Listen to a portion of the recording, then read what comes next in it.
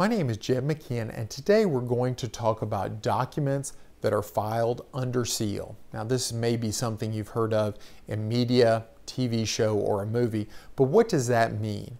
Well, let's talk about things that you cannot access, the public cannot access in legal cases. First off, almost all legal cases are public record.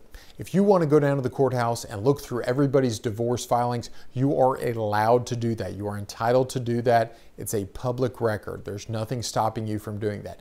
If you want to go through criminal records, you're allowed to do that. Newspaper reporters do that in order to find juicy things to write articles about. However, there are certain things that just aren't open to the public. First off, juvenile records.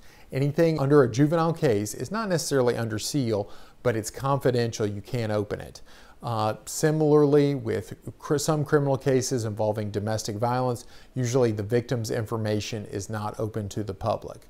A common document that is filed under seal is statistical information in a divorce, and that is information that the Tennessee statute says filed under seal, and it usually contains the social security numbers of the parties and other statistical information about them, always filed under seal.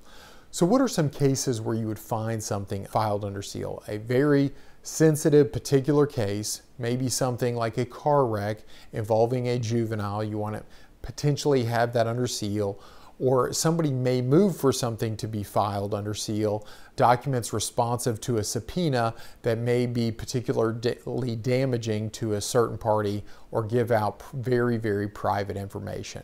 And either party or a third party who's subpoenaed can move the court to have those documents filed under seal, and it's up to the judge to decide whether to do that.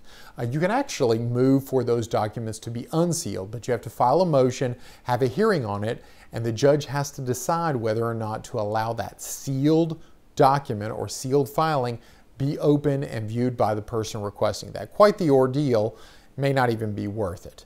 But that is what it means to file something under seal.